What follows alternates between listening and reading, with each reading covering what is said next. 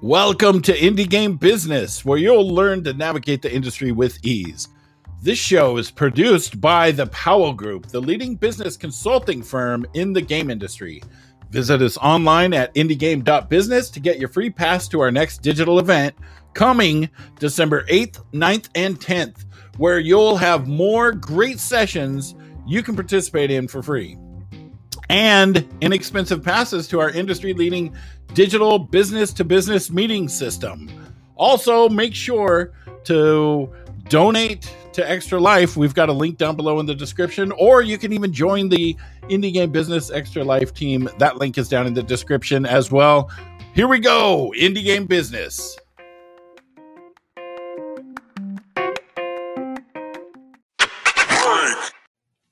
Hello, Indie Game Business attendees. My name is Chase Bethia, and welcome to my talk, A Structured Process for Planning Game Audio and Production. So a little bit about myself. I am a freelance composer. I specialize in adaptive, interactive, and procedural music composition. I've been working in the industry for 10 years, and officially in January, but within my career time, I've shipped 20 titles in that 9-year period. So hoping to grow that number even more, but it's been quite the honor and quite the experience. I was nominated in 2016 for one of my scores, I Can't Escape Darkness, by the VGMO for Best Artist of the Year. And most notable titles, as you see, is Aground, which just released on consoles February 11th, but last year on Steam in April 17th, 2020. And Aztec Ride, which was a game jam game that actually just got really popular and went on mobile. So those are the scores that I'm typically known for in that regard. But today, I'm going to be speaking to you about pre-production in game audio, like how it comes about in terms of making the audio as best as it can possibly be. So I have a couple examples that I'm going to go over, and I want us to just kind of take a little bit of time to understand the crucial role that it involves before we get into pre-production planning and such. We have a popular game here that most of you may already recognize from The Art and the Skin, but I'm going to play the video and let's take a listen and look of what may or may not be standing out.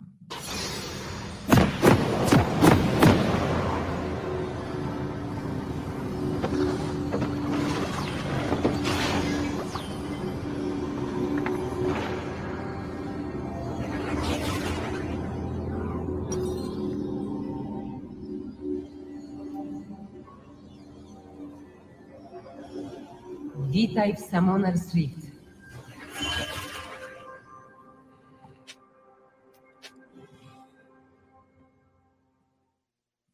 So if we're not familiar, this is obviously the legendary League of Legends game. And I want to point out that I would say a little over a decade ago, probably 10 or 11 years ago, they were an independent studio. And now they are one of the top tier studios in our industry today. But they didn't get there without thinking about the things that you've already heard in terms of the production with the sound and the music in the background for the environment to help the story, and even the voice acting to pull and deepen the experience a little bit more. So I'm going to go with another example. Not that one. I want to talk about Sonic Identity, and really that's what comes into the crucial role of everything that is. So we're going to play a little bit of game, courtesy of Game Tracks, who is a phenomenal streamer. He let me have permission to utilize this awesome video that he would do on his Twitter, and I thought it was a really cool thing, and it's called Guess That Track. So we're going to guess this track together. Well, you're going to guess the track. I know what it is.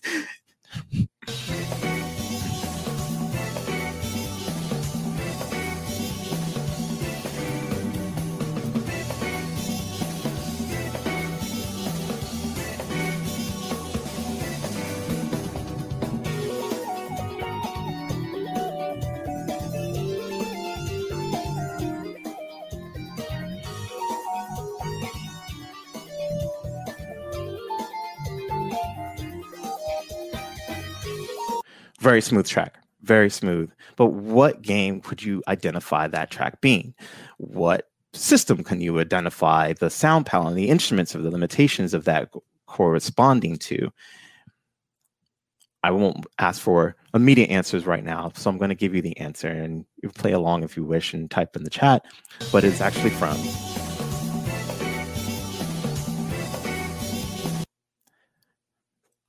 Virtua Fighter 5. When you're at the player customization screen on the PS3. You have already heard the track, so I'm not going to play it again all the way through, but just to take a listen again.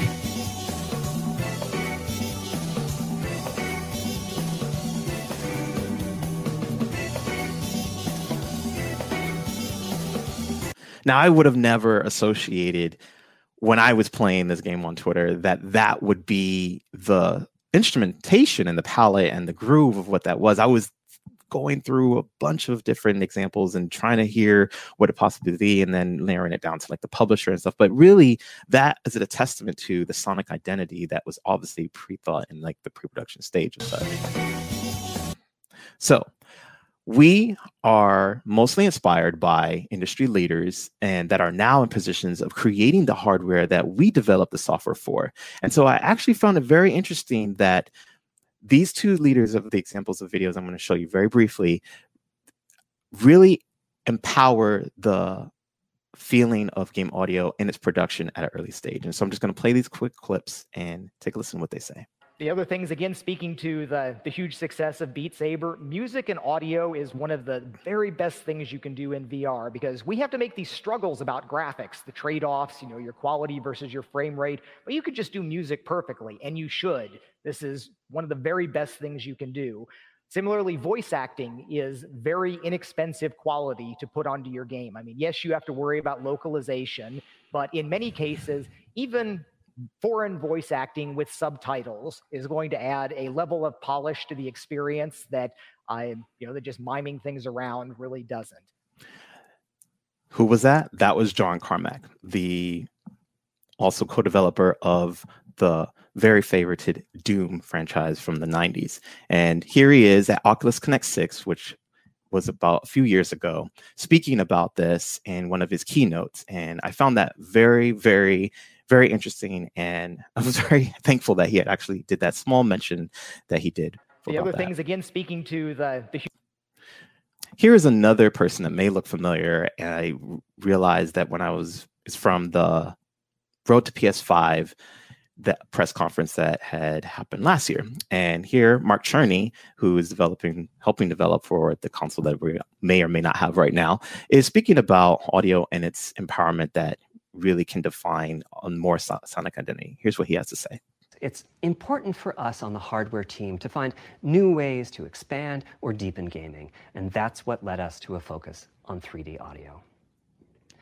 As players, we experience the game through the visuals, through audio, and through the feedback we receive from the controller, such as rumble or haptics. Personally, I feel a game is just dead without audio.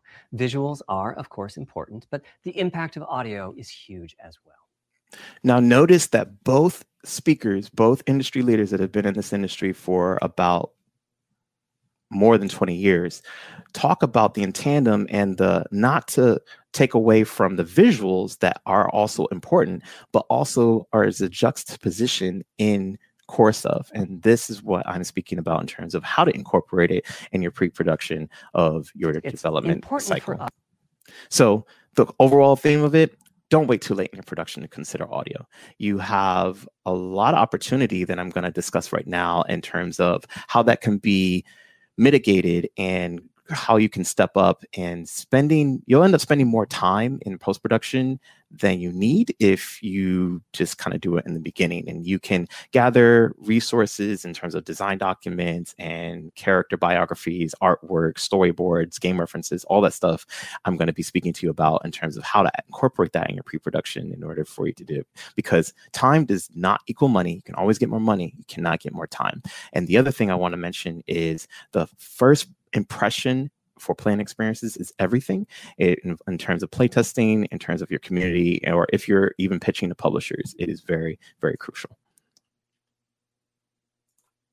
So here's a chart that I found that I really want to outline the aspect of what pre-production in your game development process is like. Of course, in step one, hopefully, maybe if you have a small team or if it's just yourself, you set up a company. But the focus I wanted to see show is preliminary budget and schedule. And this is the crux of it all. Then you move into step 3, which is hiring key department heads. If this is relevant to you, you move on to step 4, creative planning begins. Again, game design documents, asset sheets, which I'm about to show you next, and things like that. And then refining the budget and the schedule. And this is important because this is kind of going to give you a timeline of a pipeline that you can reach toward your milestone and go forward with. And then securing any rentals or props, if that's relevant. Maybe if you're at a workspace studio. I live in Los Angeles, so a place like Glitch City used to exist pre-COVID, whereas then you could just go in and, you know, have a workspace area and maybe collaborate with other developers or whatnot in the same workspace, but not right now, of course. Right now, probably that place is Discord. And then and number 7, hiring your crew and auditioning your talent, which is also in the pre-production stage, again, because you're working towards a milestone of a alpha or a beta that you want to show to your community or to possible publishers for possible funding, if that was the goal that you're trying to reach. So I want to showcase the asset list. And I know that some artists typically work with this, and I want to also emphasize that audio people typically do as well. The audio asset list is crucial because this is where you can typically get all the things that your game may possibly need, such as UI, footsteps. Those things are almost generic to and basic to know that you're going to be putting down. But then it gets the brain flow working, and you can outline, okay, I know that I'm probably going to need a main theme, or at least, you know, a cutscene or something of that nature to kind of incorporate it along the way, or other different type of sounds, or maybe character vocalizations. Here you can outline those things there. You can define what the format is, define the duration, if it's going to be a 30-second theme or a 3-minute theme, or how many average sound effects it's going to fit the scene. And then you have references and descriptions of what that's going to typically be like. And what the reason it's important for you is because when you're shopping around or you're auditioning talent, you can offer this to them and say, hey, these are the sounds that I need for this milestone for in the production phase to get to this funding milestone, or to get to at least this release for early access or shipment date. What is it going to take in terms of what are your services costs to get X amount of these listed here? And with that, there's a visualization and a communication directness that happens, so that they're really, and that extends beyond the longevity of just something minimal, but can expand on, because then the designer can also add on more to that and take it further to say, oh, well, you might have missed these and these things. And then it's a really good collaboration workflow that tends to happen, rather than just doing a call and then maybe writing a bunch of notes. This is like a structured process that you can have that's just very clean, it's very concise, and it most of the time works. So like I was saying, you can help you determine your milestone budgets, and also asking all the right questions while you're filling this out is crucial too. Is this a puzzle game? Are you making a racing game? Is it a fighting game? Is this 2D? Is this 3D? All those things will determine and populate in the list as you're thinking about, obviously, and if you have your game design document stuff together, you can just transfer that stuff over onto an Excel sheet and then populate it there to at least understand, okay, by this milestone of this date, I need these amount of sounds. How much do you think this is going to cost? Or how much can we provide to our publisher pitch deck that we're going to incorporate in that regard? And so placeholders are okay. Do not get attached to them, because you're obviously hiring a professional to take care of that work for you. But I do encourage you to at least try to create some of the sounds or the music yourself, to, if you can't find any good references, to kind of incorporate along. That will also help the project development cycle a little bit easier to work with. And that is just an extension of the communication that you're doing. And it also gives you a small appreciation for the hard work of the workload with the workflow that's going to be coming down the pipeline. And if you're new and you're building a team, you know, and stuff like that, like I said, you want to shop around a little bit early, gather some rates, get a couple work examples. I don't necessarily advise any speculative demos. If you're obviously reaching out to that talent, you have the work examples and you see their portfolio, they typically are capable for the job. And if you are going to do a spec demo for pulling into thinking of auditioning for talent in pre-production, be sure to at least compensate them fairly for their time in that regard, and discuss any type of other in-betweens that you may want to reach in that respect is too. So ensuring your spending along with this typically comes with the asset sheet, because again, you know how much you're going to get for what time it's going to be amount for. And I would also suggest at minimum a sound designer should be hired in early pre-production or production in itself, but at least like thinking about it to have that, because again, it's about it's about the player's first interaction, their first impression, or that publisher's first impression too. So it's very key and paramount to incorporate that and think about it ahead of time.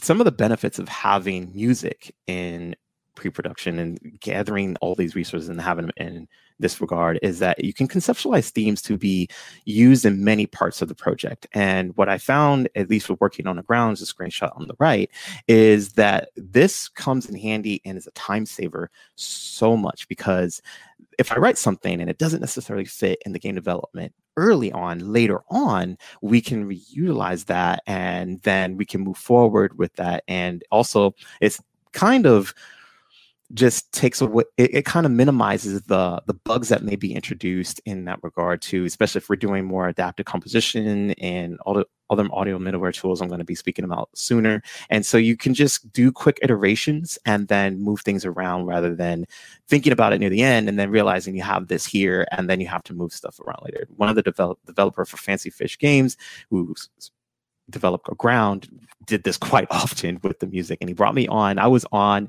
in the process in the pre-production stage even before it went out to the community, because he wanted to showcase that, and really it made an impact with the player first impression of having that incorporated just then, and then pulling things on later where the players are really attached, because the game development is ever evolving, and so is the project with it. It's almost like a meta source of things that are continuing on.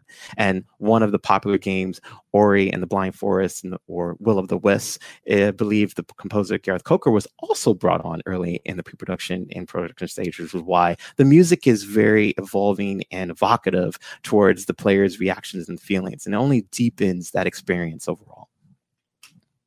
So now to the nitty-gritty numbers of everything. Right off the bat, I'm just going to tell you, you should be probably incorporating 15 to 30% of your entire game budget of game audio. This is the reason why. When you hire a music composer, you have the composer's fee that you're going to incorporate. And depending on what their fee is, which the industry standard is either $300 per finished approved minute or $1,000 per finished approved minute, depending on the experience of the composer, however you're shopping around the budget of the game, et cetera, et cetera. But that's composer, or you may, as a designer and the game developer producer, may be discussing if we're going to be using live musicians. Will we need an orchestra here and there for such, or will it be hybrid? Will it be a mixture of maybe some live vocals, some claps, or will it be synthesizers only, or just virtual instruments without any live musicians incorporated? And all this is going to be factored into the fee itself. Then you have sound design. There might be some Foley work, libraries to be purchased for the designer to be able to achieve the characterizations for any type of creatures or characters that are in or in the environments. Then we have audio middleware. And typically, my favorite is Elias, personally.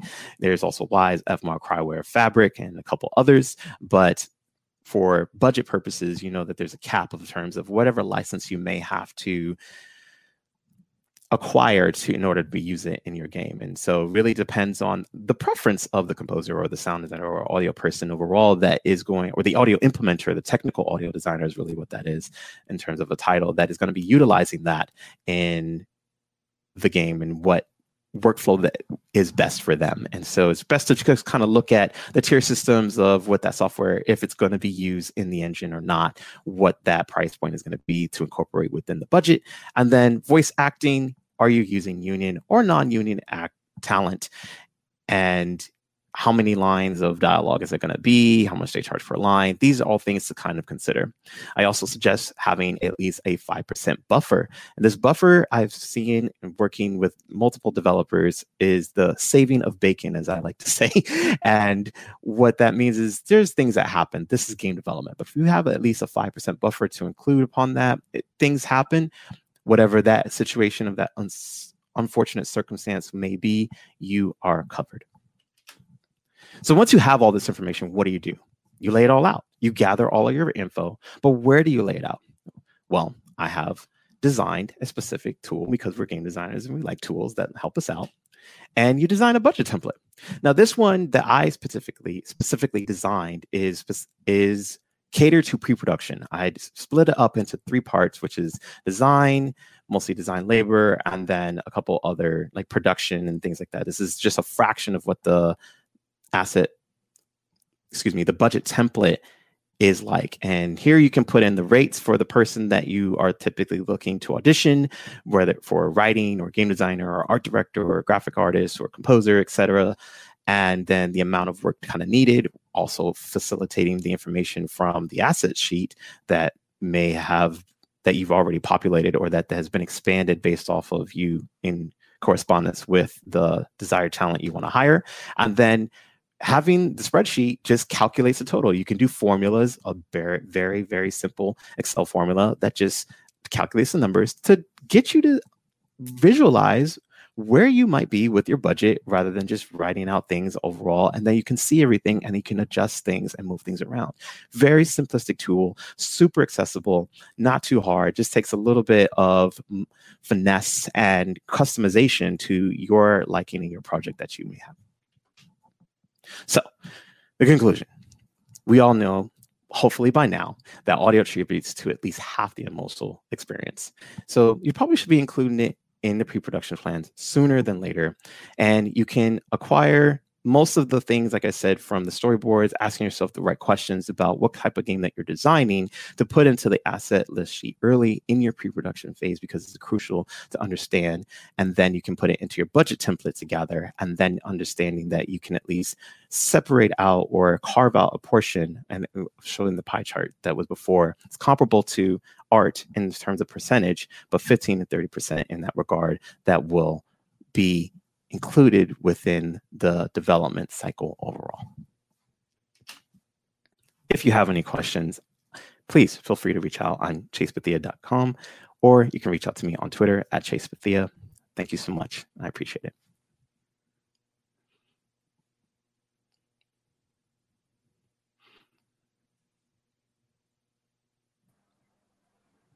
Sorry, thought Dan was there jumping in, Chase. So, got a couple of questions for you. Let me get over to the right screen here. Sure. So, first one from the Discord. How do you go about deciding whether it makes more sense to have an external sound design expert or bringing somebody in-house? That's a really good question. So, again, it was about asking the right questions of what the project is like. And I think that if your game design document is at least crafted, you can understand how much work is really going to be needed, along with, like I said, pulling that information into an asset sheet that I had described for at least audio, and seeing, okay, this is the amount of work needed. Do I have enough, or whatever your budget is, if you have the budget, or if you're looking to get a publisher or whatever that's factored in your pitch deck, to see, okay, do I need enough for this milestone, right, to reach these points in development? Because this is where we are in the industry right now. We're doing alphas, betas, and then we're doing early access, and then, maybe some of us are with publishers already. So it really just depends. But really, what happens do you have enough money to pull someone in for that salary in terms of a sound designer being on full time? Can you afford that? Do you know the homework about what that salary sound designer is based off of where they are in the world and how their portfolio is? So these are factors and questions you should be asking yourself to see, okay, I need sound design through the entire part of the production process, but I think I need to just have the sound design based off of this asset list, hitting these milestones to achieve these things for when we're at certain conventions or on virtually or in person, whenever that comes to pass, or if it only need it for this amount of time, and then pulling them back in when we're ramping up toward another show, Steam sale, etc. Whatever the project goal is for visualization. Excellent. So I know this is a big one. There's a lot of licenses out there. So are there ways to save money on some of these tool licenses instead of buying the most expensive thing out there, like using GIMP versus Photoshop for art? Which tool sets are the friendliest to indie devs and indie dev budgets? If we're speaking in the terms of audio, the FMOD had released a announcement on their Twitter saying that it's free for indies up to this X number. I'm not going to say that number. I don't remember off the top of my head, but it is on their website, I'm sure by now. And so I can foresee, if it's already happening, independent developers utilizing that audio software, audio middleware to kind of go forward with that, because it actually is a decent deal. Now, like I said, I'm an advocate of Elias, and I do know that they do work with independent developers if you contact them. It's one of those, if you close mouths, don't get fed. And so if you don't ask, you don't know. But those are the tools that I do know for sure that are comparable to independent developers that you can get a lot of mileage out of right off the top of my head. And hopefully that answers the question in that regard. Well, yeah, and then Nightwell's got a follow-up. He says Humble Bundle, and I know Humble is really good about this. They do a lot of art, music, game dev, asset bundles, and licenses. Yes. There's always the concern that when you're getting something in a bundle or it's pre-done, that it's not going to be as good, it's not going to be a fit. What are the warning signs when you're looking at some of these bundles and things along those lines? Are there certain things that you should absolutely stay away from? Are there certain warning signs that you could look for that, can tell you this is going to be crap or this is good? Or, how do you evaluate that?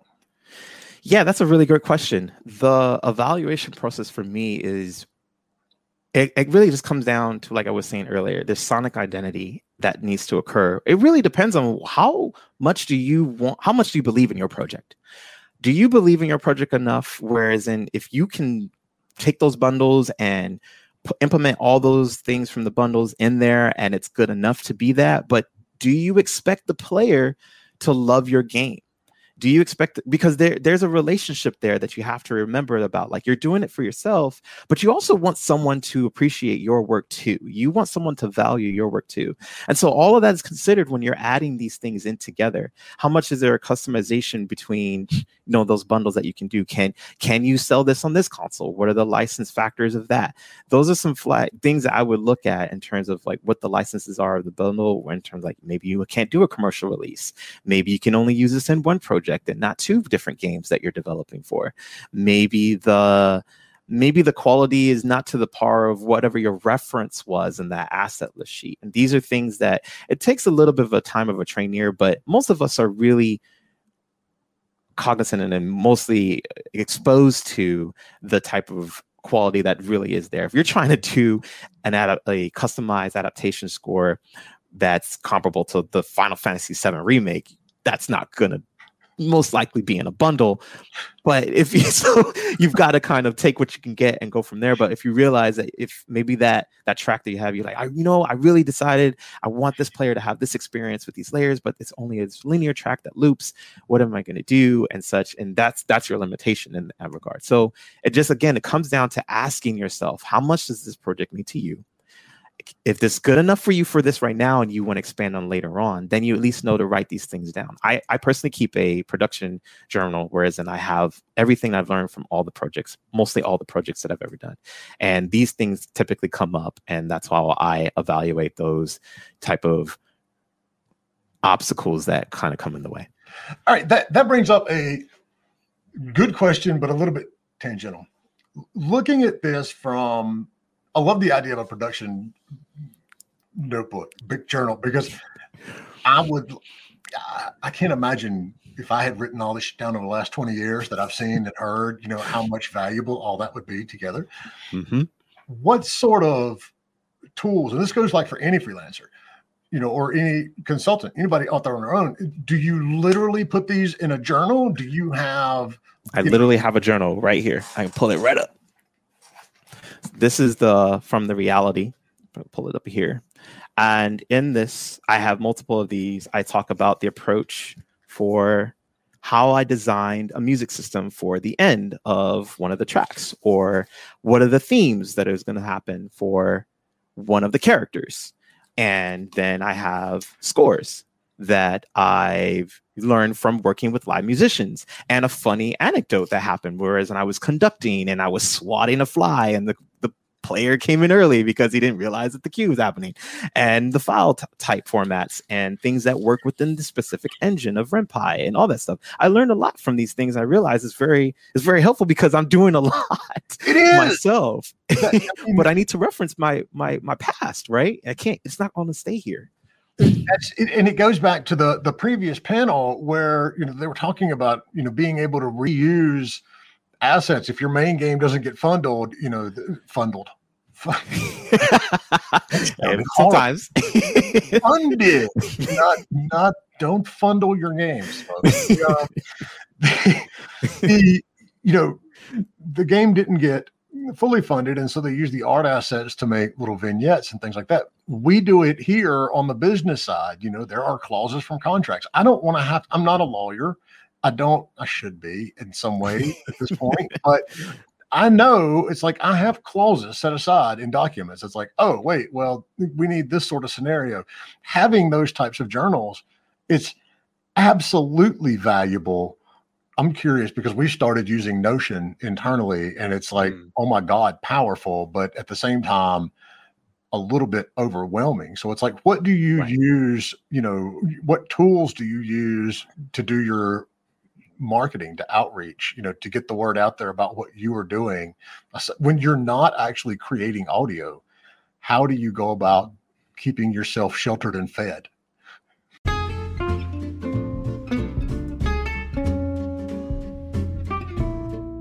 You have got to check out our Discord at discord.gg/indiegamebusiness. It's an amazing community of over 3,500 other industry experts. We've got developers, publishers, marketing and PR firms, investors, so many. It's a safe and supportive place to network and to talk to experts. You can learn more about the business of games, or you can share what you know with others. We have exclusive workshops on perfecting your pitch deck, finding a publisher, and more. Remember, it's discord.gg/indiegamebusiness.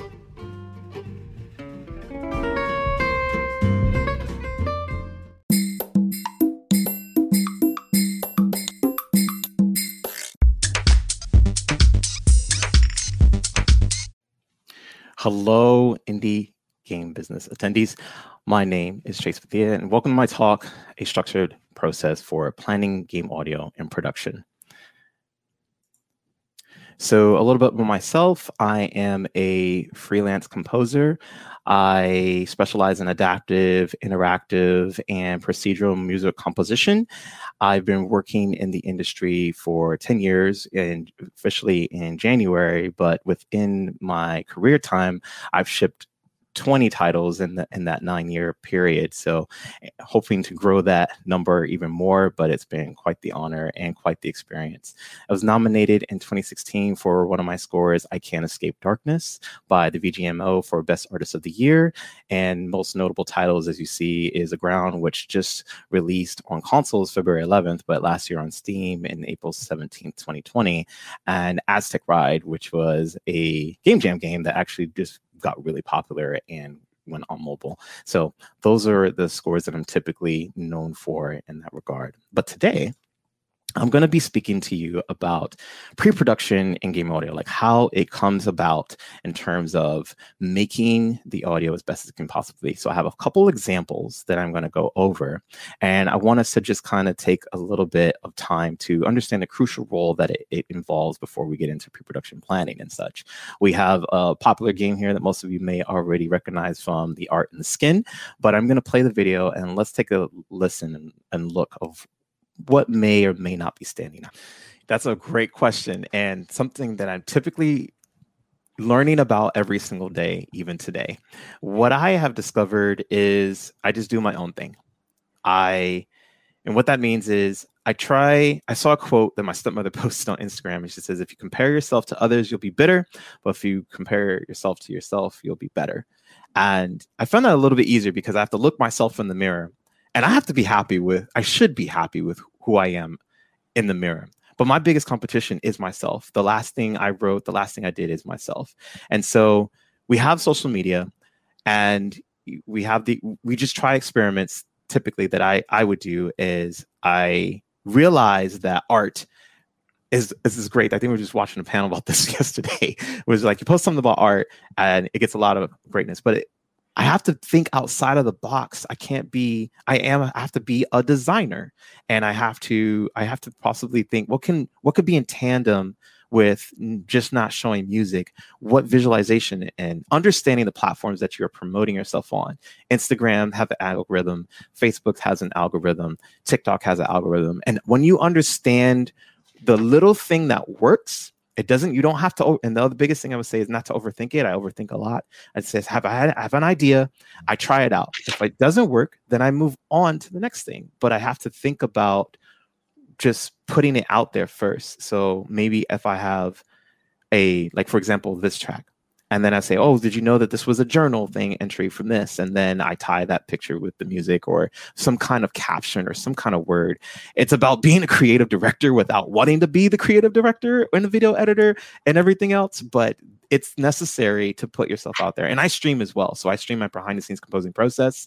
That's another way that I try to at least showcase my transparency in terms of taking some kind of project that I was on a game jam and then creating the music from scratch, from start to finish, then implementing it, then taking it in audio middleware, going forward, and so on and so forth. So social media, streaming, thinking outside the box, creativity, all the spent stuff of our time.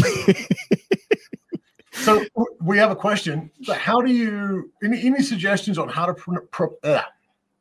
approach an indie studio to get hired for a project early on as a newer freelancer, and or the best places to keep watch for studios to do audio work? Great question. So the best thing I can say is have your best work always prepared.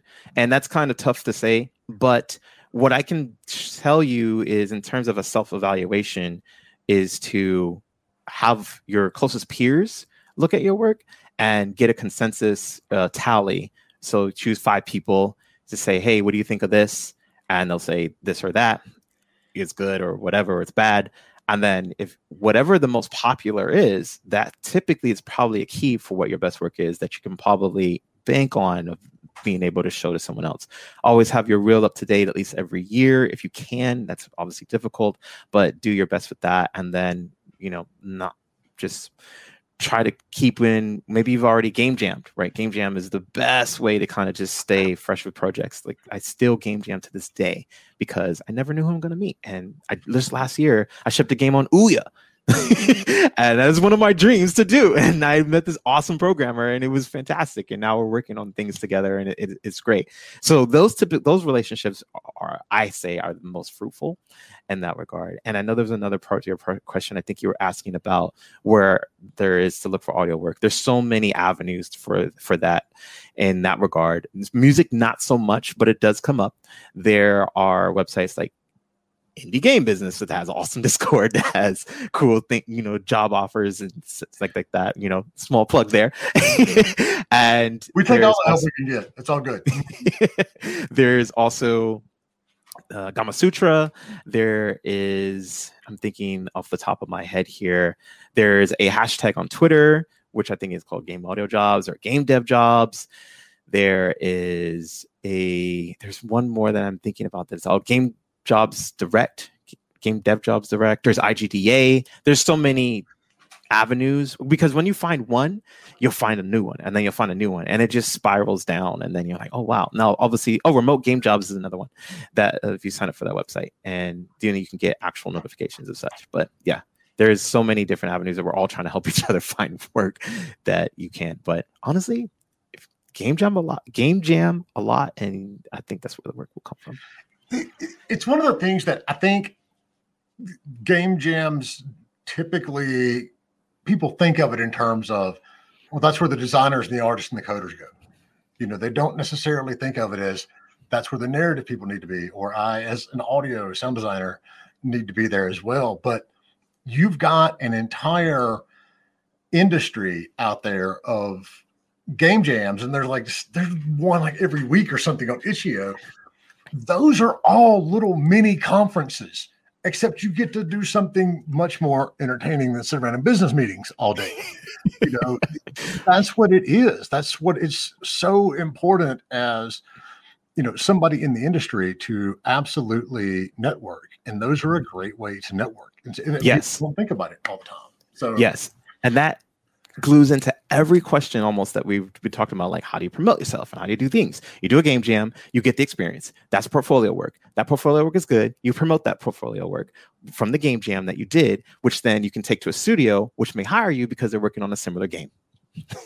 That's exactly. I mean, I think Chell mentioned that the other day. It's like one of the things that he's done. It came out of a game jam, and so it was. They're wonderful. You have to look outside of the box, especially when you're doing, freelance work in this industry and in a pandemic, because you don't have the typical. Okay, well, I'm just going to put an ad out there on Facebook, and we're going to see what happens. So. Which brings up another thing. It's easy for developers and artists in particular to post stuff on Instagram and Facebook because they have very visual stuff. Having audio is a bit different. So when you're out there posting on social media, what do you actually post? Which platforms work the best for you, and what do you do? What do you actually post on there? The platforms that work the absolute best are Twitter and Instagram. I still experiment with TikTok. I know what I need to do for TikTok, but I'll be honest, I'm already trying to continue with the work that I'm trying to do and keep up with my website and all these other things. And Facebook is, I'll be honest, it's a dying platform, and it's not so forgiving in that regard. But understanding being on the newest platform like TikTok and such, which I actually don't hear a lot of developers being on, is really powerful for your work, because you want to be on the platform that you're going to get the most view for possible discovery, for possible work, and you never know what that's going to lead. So what I do is I think about what I want to post first.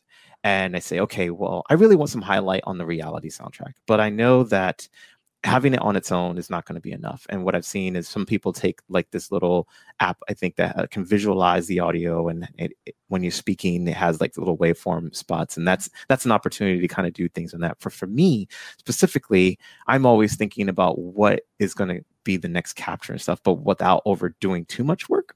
And so what I did was I worked with a graphic designer, and I took the captions from the remarks of testimonials that I had for my work, and then I edited it to my music, and it was just something very brief, and then I moved forward from there. Now, if I have, like I said, I told you, if I'm on a game jam, I just take a clip from the best part if I was streaming, and take that little clip from the stream and then post that on there.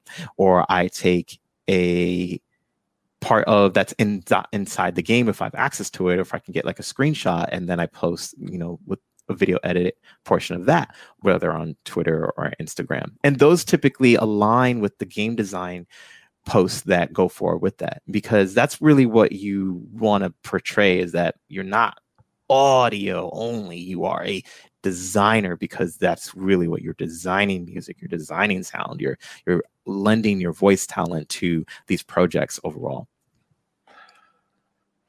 So this is what I love about having sound designers and localization encoders on the show. I get questions that I don't understand in the stuff. So I've been learning WWise and planning to start learning Fmod ASAP. How important is it to learn Unity and Unreal? So to learn Unity and Unreal, I would say it's just as equally as important to learn Wise and Fmod, because the two talk to one another. That is how the implementation works. Now, how far do you have to go is a different question and a different set of determination and time that you only can answer for yourself. But if you don't know the basics of Unity or Unreal, you're going to get stuck. So I do suggest at least getting a beginner course of many of them that are out there, especially on YouTube, to at least try to see how they function and how they go, and it will benefit you in the end. For people that are just getting into it, I mean, are there core tool sets and tools that you just absolutely need to learn how to use first and foremost? Yeah, there are core tool sets and tools. Typically you should at least have like an audio workstation, and places like Humble Bundle are great things to kind of get started with. It's low barrier to entry. You have some asset stuff. Wise is free to learn. You can even do the certification. Fmod is free to learn. Elias is open. Most of these tools are accessible. The DAW or digital audio workstation of where you're going to be using to create such assets or do certain dialogue editing, in which the most cost-effective one I found and that I've heard, and that's typically comparable to game audio in terms of what's being utilized the most, is Reaper. Reaper is $60. But maybe you're in a Humble Bundle and you get SoundForge, that's $400 software for $100, plus all the other ones like Sony Music Acid or things like that. Learning your tool set is only going to make you better to get started a little bit easier. And signing up for music library newsletters or catching the sales when they're hot, like we're coming up on a sale, I believe a spring sale is just around the corner, they are going to be helpful as well. This pack is $10 and it's usually $70. Hop on it, get it. And then the more things that you have in your toolbox, the better you can make the things that you want to create.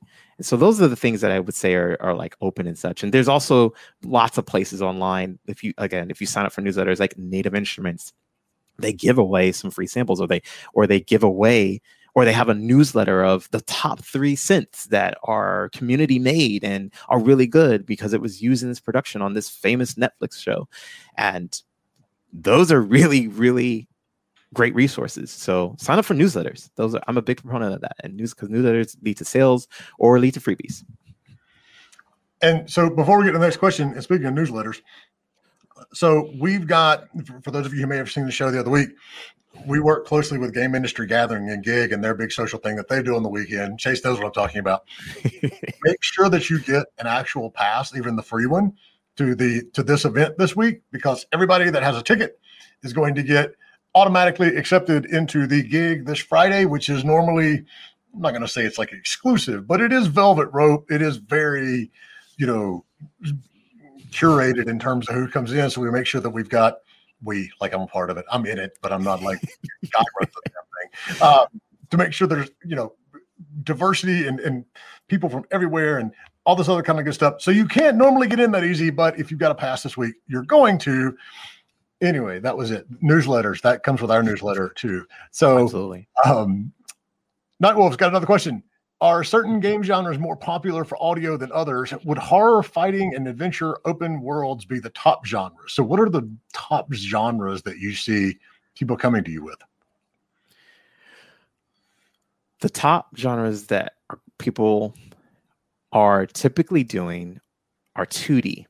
And I'm a little sad because I feel like we've been stuck in this 2D Groundhog Day loop for a long time. Now, top down is becoming a little bit easier to manage, and I think those are kind of becoming a little bit more accessible in regards of like tool sets and time and how much work is being put into it. But 3D is still very niche for independent developers. Like obviously AAA, they've already done that 20 times over. But if you take a look at the projects that come out and you take a look at the awards of these projects, you typically see a lot of 2D or top-down games.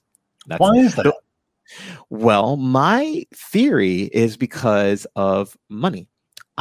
You have to, like I was mentioning in the talk, that when you have an art lead and you typically need a team of art people when you are designing these things. And it's not just animation. Animation needs rigging, and rigging, needs to work with the animator. And that's a lot of hours. Even if you're using something, if you're really good at Blender or Maya or whatever, to design these characters for a 3D world is a lot of time and resources, and that can get up in the budget fairly fast. But it's not impossible. Whereas there's already, I'm thinking maybe some asset packs that exist, whereas you can kind of splash something together from a top down or even a 2D perspective, whereas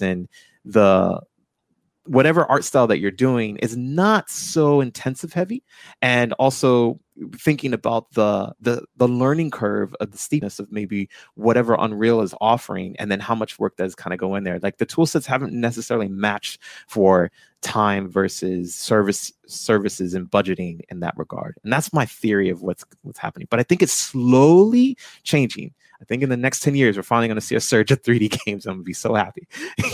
When in doubt, budget is usually the answer. That's the yes.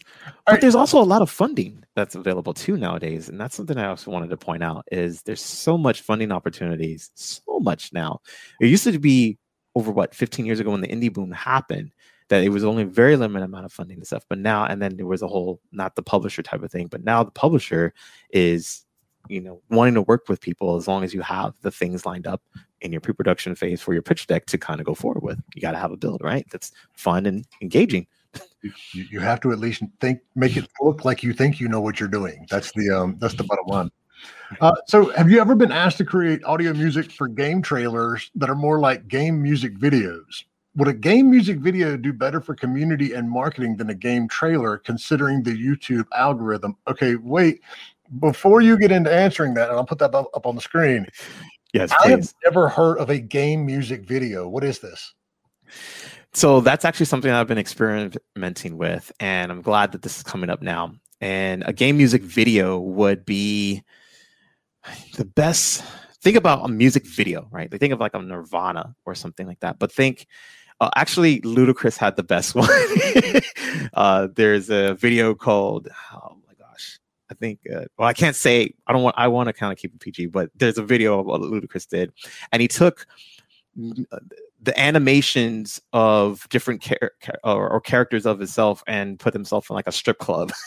And then he put the music to it. And so I'm thinking if you had game characters that go along with the music, that would typically be like a game music video. Or some people have like meme videos, and they take things from some famous Valve titles like Team Fortress and such, and they add different music to that. And that can be considered like a game music video. But it depends on what the music is defining for that video to be fun. And so that's typically, I think, what now that you mentioned this, I have seen one. The only one that I've seen was actually my son was watching. It was a song that somebody did for Minecraft, and they had an entire the Herobrine song or something like that. I hadn't thought of that. All right, so to the original question then, would a game music video be better for community building and marketing than a game trailer, given how YouTube actually works? Anything that you can do that's different is definitely something worth experimenting with. And I would absolutely welcome it. When I scored the Aground trailer, and I've scored other game trailers before, specifically if I'm the composer on the game, I get asked to score the trailer. And I think that's really cool and right, because I know the sound and the pulse of what that game is. And I try to make it as fun as possible because I'm a player first. I was playing games since most people start instruments. I didn't start instrument first. I was playing Game Boy and getting all that feeling and goodness in and practice. So I come from the player perspective. And if you also listen to the pulse of when watching things on your E3 announcement or your Gamescom, most of the time you want to hear people say, "Show me the game."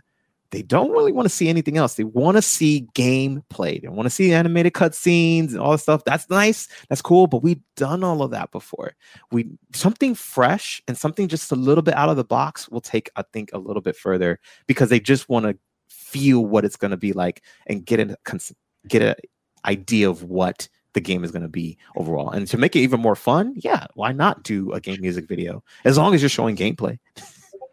Well, I mean, it would sound to me like that would, especially if you're a pure audio sound designer and you need to get some marketing material out there, and you may not necessarily have, a game of your own yet that you've worked on.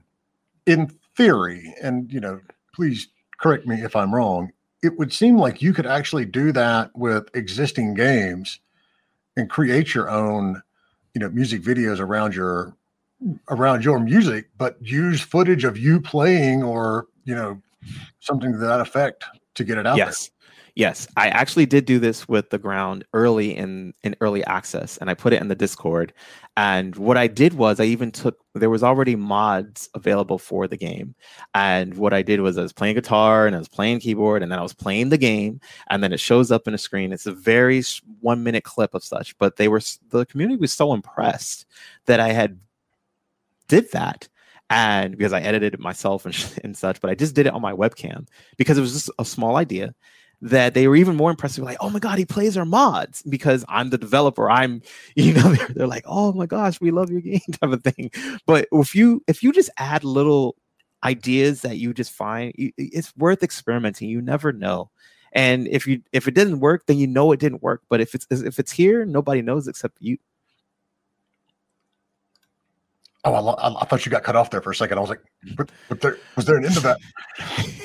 All right. So, and I always tell the folks that are on here that do audio or sound design, of all the aspects of game development, sound design to me is always the one that is so closely related to wizardry, because I can't even put my brain on the level of thinking about the sound effects and things like that. What is the weirdest sound effect that you've ever had to do, and how did you create it? Oh, wow.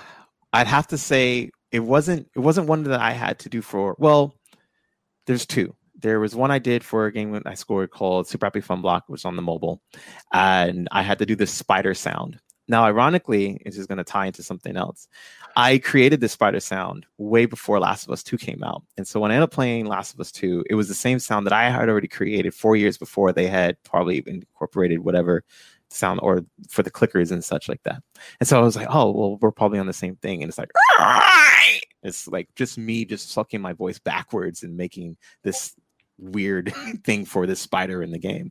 But the weirdest thing I had to say is recreating the iconic sounds from Jurassic Park for Jurassic World VR, the VR expedition that's at Dave & Buster's.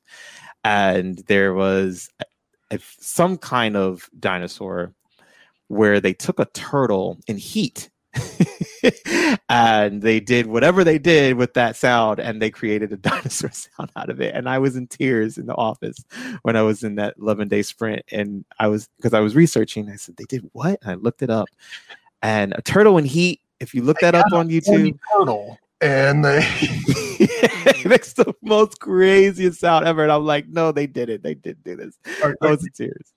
You just brought up another very good question. Are you telling me there's like giant spiders in Last of Us 2? Because I have not played it. No, I was saying that when I worked on the game Super Happy Fun Block, there was a giant spider in that game, and I created the sound for that spider that ended up being very similar, which I didn't work on Last of Us 2 or Last of Us, that I believe is in Last of Us and Last of Us 2. So I thought that very similar. Giant spider in Last of Us or Last of Us 2? He's there for as far as I know. No, there's no giant spider. Okay. That's on my list of things to play, but I don't do games with giant spiders. That's okay. Pretty much. We're done. You're not. The line. All right. So our next one's coming up. We're almost out of time, but what is your one last single piece of advice to, the budding freelancers and audio designers out there that want to track into the industry? Because this is by far one of the most competitive, and popular aspects of the industry. So for the folks who are just getting started, what is your big piece of final advice here? Keep doing your own thing. Don't try to compare yourself to others, and do game jams. I like that. All right.